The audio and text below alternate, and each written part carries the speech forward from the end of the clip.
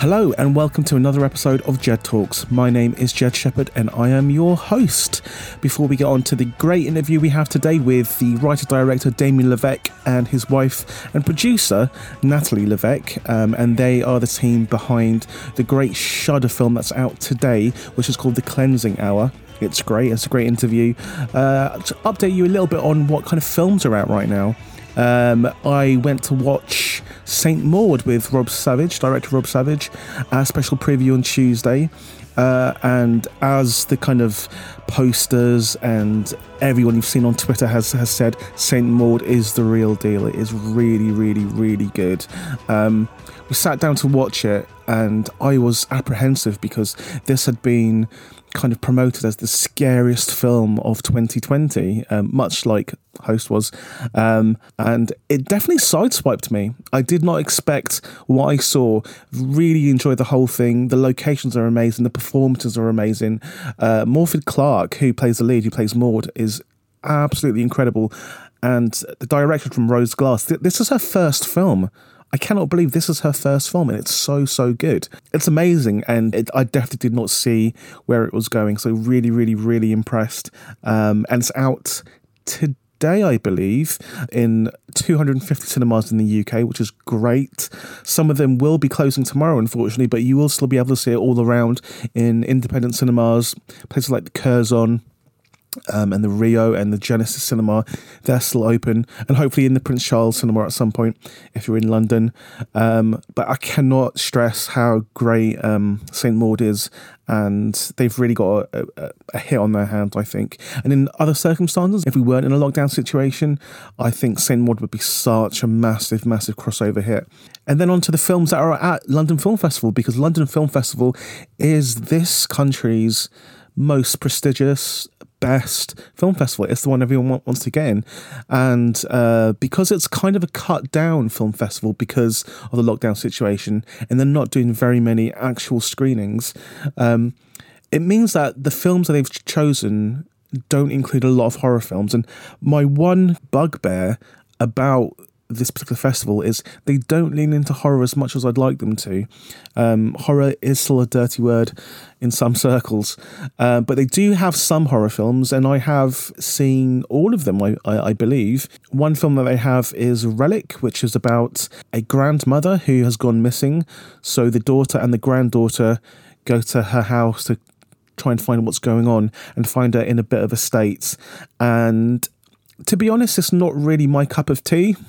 I really wish it was, because I do want to support all horror films, but Relic wasn't really it for me. But please do go see it. Don't let me put you off.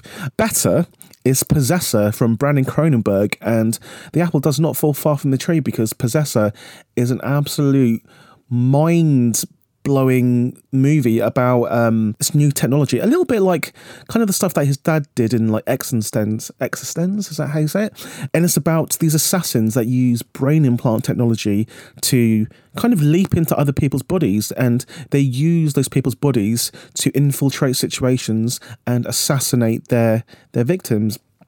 And it is bizarre but brilliant, and like I say, it's absolutely mind-blowing, and it's great that someone out there is making a film like this, because wow is all I can say. So really track that down, because it is a bizarre moment in cinematic history, and I think it's great for it. Another film that I saw at London Film Festival yesterday was the film Siberia, and I'm not too sure if it is really a horror. It stars Willem Dafoe as a barman, a guy who owns a bar in Siberia. It's at the end of the world, and he's essentially by himself. His bar gets frequented by the oddest of characters, and to be honest, this is more like a waking dream. It's like I've drank too much cough medicine, and I'm kind of witnessing the results of that. It stars his wife for a brief moment, as well as a pregnant lady who he kind of gets with. But I can't begin to describe what happens. It's just weird images of him in a cave talking to an evil version of himself, a bit like that Kermit meme. It has moments where he's surrounded by naked, bleeding people. And it's just weird imagery after weird imagery. And I enjoyed it up to a point, but there's only so much naked Willem Dafoe I can kind of take. No, I really did enjoy it, and it was a real experience. And that's all. The three of those films are at the London Film Festival right now, so you can see it in some theatres, or if you have a login to the BFI Industry site, then it's still on there. So yeah, there's a few picks for you to watch this week. Going on to this week's guest, it's Damien Levesque and Natalie Levesque, who are the filmmakers behind the great film that's currently on Shudder, and it's called The Cleansing Hour. It drops today, and they talked to me about the process in kind of making a film like this and approaching Shudder and how that all works, and just the steps you have to do as a filmmaker in order to get a film made. And there are a lot of similarities between them and how myself and Rob kind of got started by making shorts, etc. So hopefully this is a good insight into the whole process of making a low budget horror film.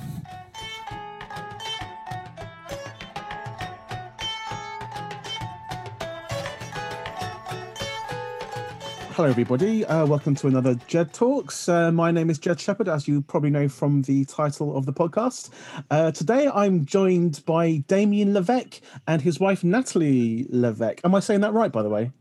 Yes. Yeah. Perfect, excellent. I was worried about that.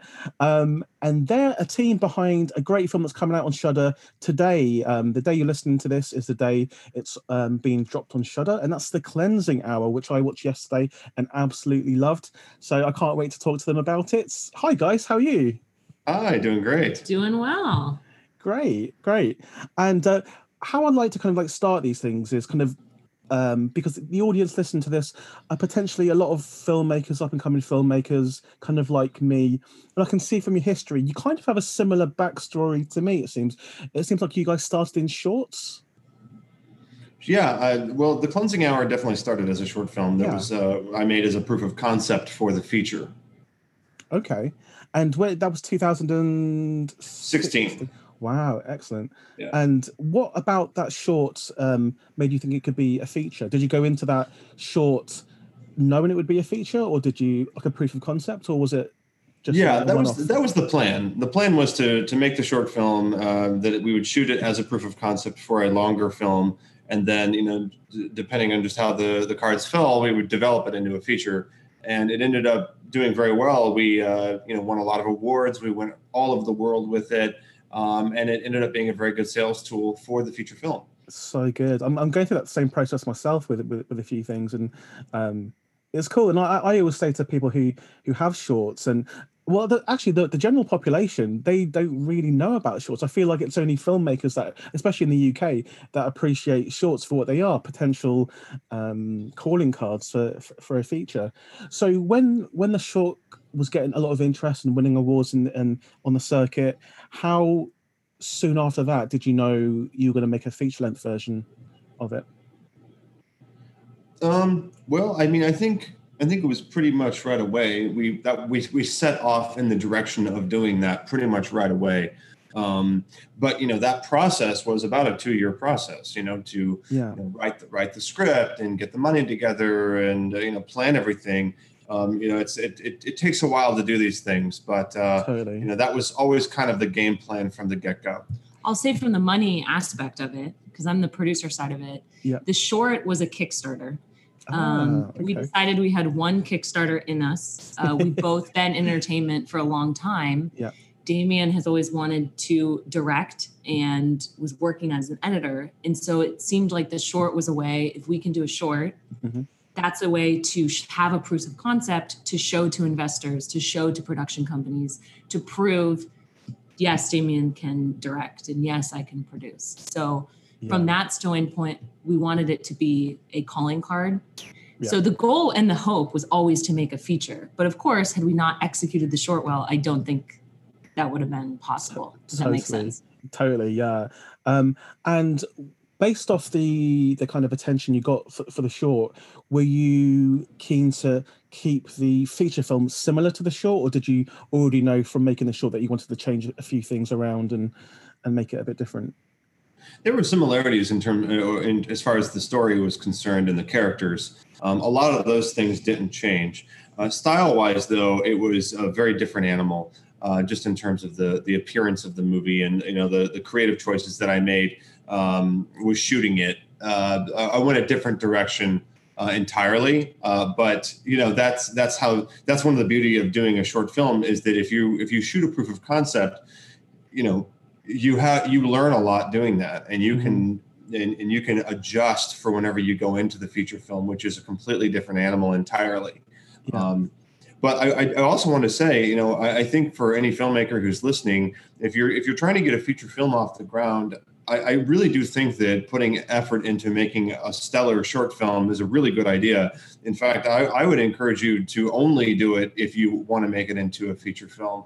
Otherwise, I think a short can be kind of a waste of money. Because they are. I mean, it is expensive, and kudos to any indie filmmaker out there that can do it on a no budget and still make it look good. But if you really want to stand out, oftentimes you do have to spend a little bit of money. And I would say only do that if you can shoot a proof of concept for a feature.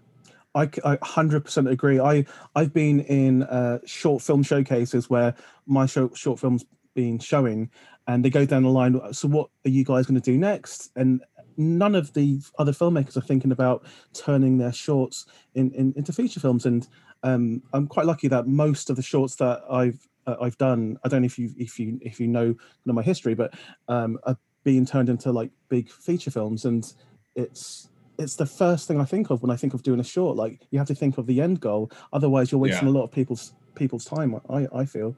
I mean, there are some standalone good shorts out there, but like for me, I'm always thinking if it's good enough, it'll be a feature.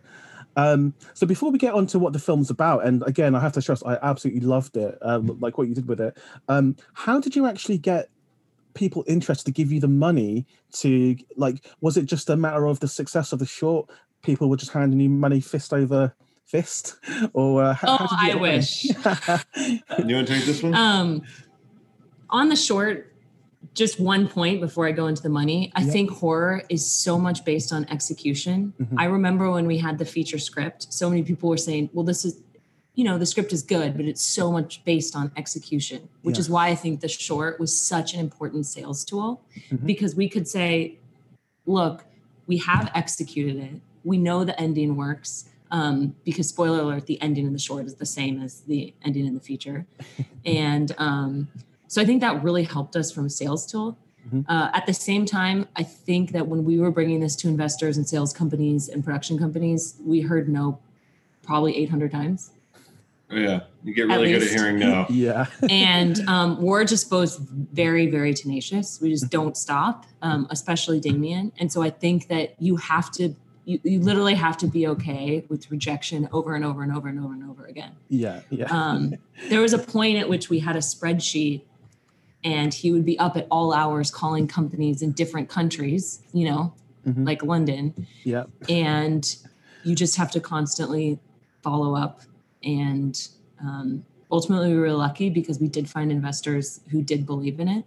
But especially for a first-time feature director, it is very, very difficult, which is why I think we probably could not have done it without having the short. Yeah, it's great. And I'm a bit of a horror snob, like sometimes, like especially when it comes to the subgenres of horror that I love. One of them's exorcisms, and I think it's really hard to do something original in the exorcism kind of game. But like straight away, I felt from your one, it felt fresh and it felt like original, and it had its own, like, I don't know, like world building, and it's really, really good. And the characters you immediately kind of latch onto straight away, and you kind of you see yourself in some of them, and everyone knows that one kind of like dick who's like every girl's love, and like But no, I absolutely loved it. So where did the story come from? Like, is it something you've had for years, and or is it something you've kind of come up with recently? It was. I think it has its genesis in my history in working in reality TV. I've been working as an editor for about 15 years, and I've always been sort of fascinated with the idea that people think that everything they see on reality TV is real, when in fact it's anything but. It's often highly edited and oftentimes scripted. And then I combine that also with sort of this fascination that with videos that people see online of people doing outrageous things. Oftentimes the video is like low quality, grainy cell phone footage, shaky camera. all of a sudden, like it lends itself to being more true, more verite, more authentic. If it looks like a shaky, grainy cell phone video, people are shocked by it. It just feels like something that somebody shot on their cell phone, and therefore it must be real. Yeah. So anyway, I took those two ideas and combined it with my love for exorcism horror, which you and I obviously share a love for that subgenre of horror, and just thought, what would happen if you took these influencers that are trying to do the same thing, just with exorcisms. And it kind of grew from there. That's how it was born. That's cool. It did feel like there was a real knowledge of like behind the scenes and the production of these reality shows, and we do get a lot of instances in real life where people do crazy things to clout chase and to kind of chase the high of having a lot of people watching you, and they go further and further and further. And I think this is a great representation of it on screen. How did you come up with like the kind of the priest character, like the absolute kind of like dick basically, but like he's a charming dick and everyone like loves him? Does that come from like personal experience or someone you know? Well, we live in LA, so it's not that hard. That's what I need to know. No, I'll let Damien answer that. He's the writer. That's true. That is true. I mean, like I think that's one of the reasons why I like Max, is because we've all met somebody who has a little bit in common with Max. Yeah. There's obviously that aspect of his personality, but also, like I wrote a lot of myself into Max in terms of like his history, Max has, had traumatic experience in Catholic school growing up, and I'm a recovering Catholic as well. Yeah, so like I got to write, my experience, like the whole school marm, the scary nun in the movie is inspired by my great principal. But not the pencil bit. That didn't happen. Not the pencil bit. Right. Okay. That character though is inspired by a real person. Wow. And so anyway, like that traumatic effect was written into to Max's character, and I think there is something to be said about everybody has everyone's messed up in some sort of way. We all have some sort of baggage. Yeah. Max is carrying around this baggage of a traumatic event from his childhood, and I think that's very relatable, and ultimately what makes him more of an empathetic character later on in the movie. Yeah, I like the producer character as well. Was great, and that was it was Kyle Gallner. Gallner. Yeah, he was great. It reminds me of that TV show that's on. I don't know which channel it's on in America, but where it's behind the scenes of a reality dating show. I can't remember what it's called now. But it felt really genuine and authentic, and the relationship that he had with Max as well was great. This kind of friendship, but there's obviously something between them that there's secrecy, and I love the way that you kind of made it the demon or the devil is the person that kind of makes them confront each other. That's great, and you do get some of that stuff in other exorcism movies, but I think having it play on the world stage is something like new to me. Where were you kind of influences for this film? Did you have a particular handful of films that you had close to you when making this? Yeah, definitely. I mean, I growing up, I loved movies in general. So, but I don't know, somewhere along the line, probably when I saw The Exorcist when I was 12 years old, I was shocked into that sort of horror, and I had a fascination with supernatural phenomena. So, The Exorcist, I have to just say it just because it kind of goes without saying, like The Exorcist to this day is still the bar for all exorcism films. Definitely. It set all the conventions and everything, but it is truly one of the best as well. So obviously that was very influential, but I was also really influenced by, Scott Derrickson, I think, has made some great movies. Deliver Us from Evil is really good. I really love The Exorcism of Emily Rose. I also really enjoyed The Last Exorcism. That was also very influential as well, which has some crossover with The Cleansing Hour, but is it's a different movie entirely. But still, ultimately, I think it was successful in what it was trying to do. But also, I was really setting out to do something that make a movie that I would want to see, and at the same time make something fresh and new with my own take or my own spin on it. And that was what was motivating The Cleansing Hour. I didn't want to just redo what we'd seen before. Of course, there are certain conventions that you just can't really get away from. But ultimately, it needed to be something that was going to grab someone and be like, okay, this is an exorcism movie that's different from everything else I've seen. Let's take a look. Yeah, I like how you address some of the tropes, the common tropes that you have in exorcism movies. Like, there's one point where Drew says, "Oh, she looks like every girl in every exorcism." Like he was saying, which I really like laughed at because Yeah. obviously she does. She's a pretty kind of brunette girl, and you kind of expect that from a film, but you kind of pointed it out. But yeah, no, there's a lot of that in the movie. We do the same thing with the. It's funny because like Max is trying to like take those tropes and use them himself. Like, oh, if I just put the Bible on her face and say I command you to leave, like that'll work. But then of course we do fall back on like the classic trope of you have to figure out what its name is so that you can get rid of it. Yes, but you do also have the thing where like when Max is reading anything from the Bible and he thinks that works, and Drew was like, no, you have to be specific, which is great. Which I haven't seen before, and like I don't know if you know anything about me, but like I write films as well, and I'm involved in this exorcism kind of potential film, and really? I didn't know that. Well, no, it's something kind of like I'm writing, but it's really interesting, like watching how you did it because it's really a different direction from what I've seen before. Yeah, it's really, really interesting. Where did you find that? How did you cast these people? Like, were they from the actual short? Apologies, I haven't seen the short. Did you? That's okay. Yeah. These are different actors from the short film. Right. Okay. We had a fantastic casting director named Claire Kuntz. Mm-hmm. And I mean, especially for the role of Lane, it was very, very difficult. We had multiple casting calls. We had 3,000 submissions. Really? She was great. Alex Angelis, such a name as well. Like, yeah, right. Yeah. Damien, do you want to talk about when you found Alex? Yeah. Well, we didn't see any auditions that really clicked. And then whenever I saw Alex's tape, it was like a light went off. It's like, oh my gosh, she's the one. That was amazing because the way that she delivered the lines, it just felt like this is exactly how I always imagined this being performed. Mm-hmm. And I showed it to Natalie, and then it made her cringe. I was like terrified. I was in bed and he brings me a phone and I like couldn't go to sleep. And I'd watched this like 50 times from 50 other actors. So that's what was crazy about it. I was like, she's terrifying. Yeah, when you know, yeah. Oh yeah. Yeah, and then so I started comparing everybody else's tape to Alex's, to try and narrow it down. I was like, why am I doing this? Like, she's the one. Mm-hmm. So that's how we got Alex, and then we did a little bit of rehearsal, but really she just brought it. That's the thing about having good actors is they really kind of make your job as a director much easier. Yeah, the way she switches is great.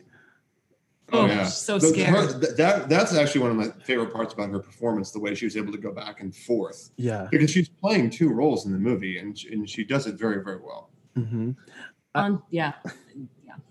And what was your kind of overall message for the movie? Is it that as consumers we're going down the toilet basically, as it like the world is destined to be like end up in the swamp of I don't know, like what was the overall kind of message for the movie? Because I absolutely loved it, and I came away thinking, even though the ending is, and again I'm not going to give it away, the ending is quite a downer in some ways, I felt it was quite uplifting because it was almost like people were unified in this horror. Like, so it was quite uplifting in that way. What was the kind of message behind the whole thing? Well, I mean, I think I definitely am pushing sort of like a negative message about social media. Yeah. And the effect that it can have on people. Like all the spectators in the movie are sort of missing out on a part of their life because of watching this or paying attention to this, and missing out on more important things.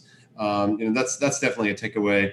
And also just a commentary on just like the vile nature of social media too. It's like everybody is so mean and hateful online because they can hide behind their keyboard. And if you read the chat feed whenever we cut to the webcast, like you can see. I try to, yeah. There's a whole. If you go back and watch it, there's a whole other movie to watch if you just want to read the chat feed because it's a lot of fun. But I mean, it's ultimately that technology in a lot of ways is destroying our lives, and we need to be paying attention to the people who are in front of us instead of the people who are on our screens. It's I'm currently doing a movie with Blumhouse at the moment. We're doing a few movies with them, and the first one, again, is I'm trying to like not spoil my own movie, but like because we're shooting 4 weeks time, there is an element of a chat feed as well. So we're having to write the movie and then go back and write it again for just the chat. So it's almost like a little mini movie within the movie, and it's really interesting. So did you, as you were writing, did you put in those other elements from the start, or was it something that you went back on in the edit, almost put extra stuff in there to kind of build the world? That stuff was done after the fact, unless there was something specific that was referenced, like in the action. Right. Like when, like there's a moment whenever Max looks up to the screen and he sees that someone says something to him on the screen. That's written in, but the rest of the text around it was all added later, and that was a lot of fun. What we did was we had about 20 people over to the house. We got everybody liquored up, and then we watched through each scene of the movie, and then on a shared Google Sheet, everyone's writing in their chat text, and that's what ended up in the movie, and it was great. That is such a good idea. Like, I actually might steal that. That's a great idea. It's a really good idea, just because like you'll get different voices that you wouldn't really be able to pull off as effectively if you just wrote it yourself. We had people who spoke different languages, and people who made up things that were I could never come up with. So we ultimately, it was a huge success. I recommend it. We kind of like assigned for people to have different, like, okay, you're the Christian who would be saying, I'll be praying for you. And like, you're the vile troll, and you're the political person who just, is rooting for Trump or whatever. So and it's that kind of thing that makes you want to rewatch it and makes it rewatchable, which brings me on to Shudder. Like, so how did you guys get involved with Shudder? What was it due to the festival circuit they picked up, or was it from day one they were involved? We did have a sales company that ultimately, submitted it to Shudder, but Shudder very early was interested in seeing it. Like, I think they wanted to see dailies and, Yeah, they were interested in seeing it like, way before the movie was even done. Wow, good. But and so it was nice to have them on board early. I mean, this really is like Shudder's the best home for Cleansing Hour, and I couldn't have asked for a better time to have the movie released. So we're really happy to have them. Yeah, the only silver lining of COVID and quarantine Definitely. is that our movie is being released on Shudder, and probably more eyes will be able to see it. So, definitely, like, because when we released Host on July the 30th, like, we just thought it would disappear into thin air, but like because of Shudder and because everyone's watching it right now, everyone's looking for entertainment. That's kind of how it blew up. So yeah, I'll very grateful for them and their service. And they're only getting bigger and bigger and bigger, which is great. And and hopefully the Cleansing Hour is a big massive hit for you and for Shudder, because I absolutely enjoyed it so much. I'm going to be recommending it to all my friends. And great, thank you. It's great. Thank you. So what are you guys doing next? So you've got this under your belt. What are you looking forward to be doing in the future, or can you do stuff right now? Yeah, things are starting to slowly pick up again. This year is still very uncertain, but that hasn't stopped us from working on new projects. I've got a classic haunted house movie that's all set against the Irish countryside and brings Irish folklore in, which is I'm really excited about. I've got a contained body horror that's got this amazing creature in it that I want to shoot entirely practically. And I've got a high school reunion movie that's a horror movie that I'm currently writing. That's awesome. And are any of them kind of already made, or will be made? To be determined. Okay. Could any of them be made in the kind of this kind of quarantined, lockdown, semi-open situation that we have in the world? Definitely the contained body is like two characters in a house. Yeah. So that would definitely be possible in the COVID world. There's not crowds of people or anything. Right. Yeah. It's a lot of people looking for content. Yeah. The haunted house movie is a bigger movie, but it's the contained one is perfect for the sort of like the COVID crew, like the small crew and like small cast. Yeah. And a very big creature. Yeah. Yeah. Oh, awesome. I can't wait to see what you guys come up with next. And again, if you guys like what you hear and you want to see this film, then it's out today, which is October the 8th. on Shudder. And if you don't have Shudder, just go to shudder.com. You can do a free trial. It's like a 30-day free trial. And if you're on Amazon, I think it's a 7-day free trial. But yeah, The Cleansing Hour is such a great movie, and it deserves to be in the kind of, with all the good films from the exorcism subgenre. Like there's actually, you can count them on one hand, all the good exorcism movies. So this is up there with them for me.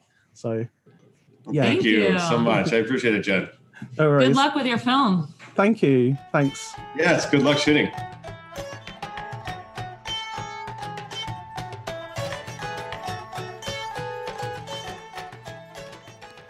And that was Damien and Natalie Levesque, the filmmakers behind the new Shudder film, The Cleansing Hour. And I remember what I said, it's a real good entry into the subgenre of exorcism movies, and it's just in time for Halloween. So if you are looking for someone to watch this Halloween, you can't go wrong with that. Thank you for listening to Jed Talks. You've got multiple ways you can contact me if you wish to do so. You can find me on Twitter and Instagram at Jed Shepherd, which is JEDSHEPHERD. Over the next couple of months, I may be busy. If you want to email me, you can probably find my email address online, but you'll find me 24/7 on Twitter, usually. Too much, actually. I'm on there way too much. So thanks for listening to my Jed Talks, and I'll see you again next week.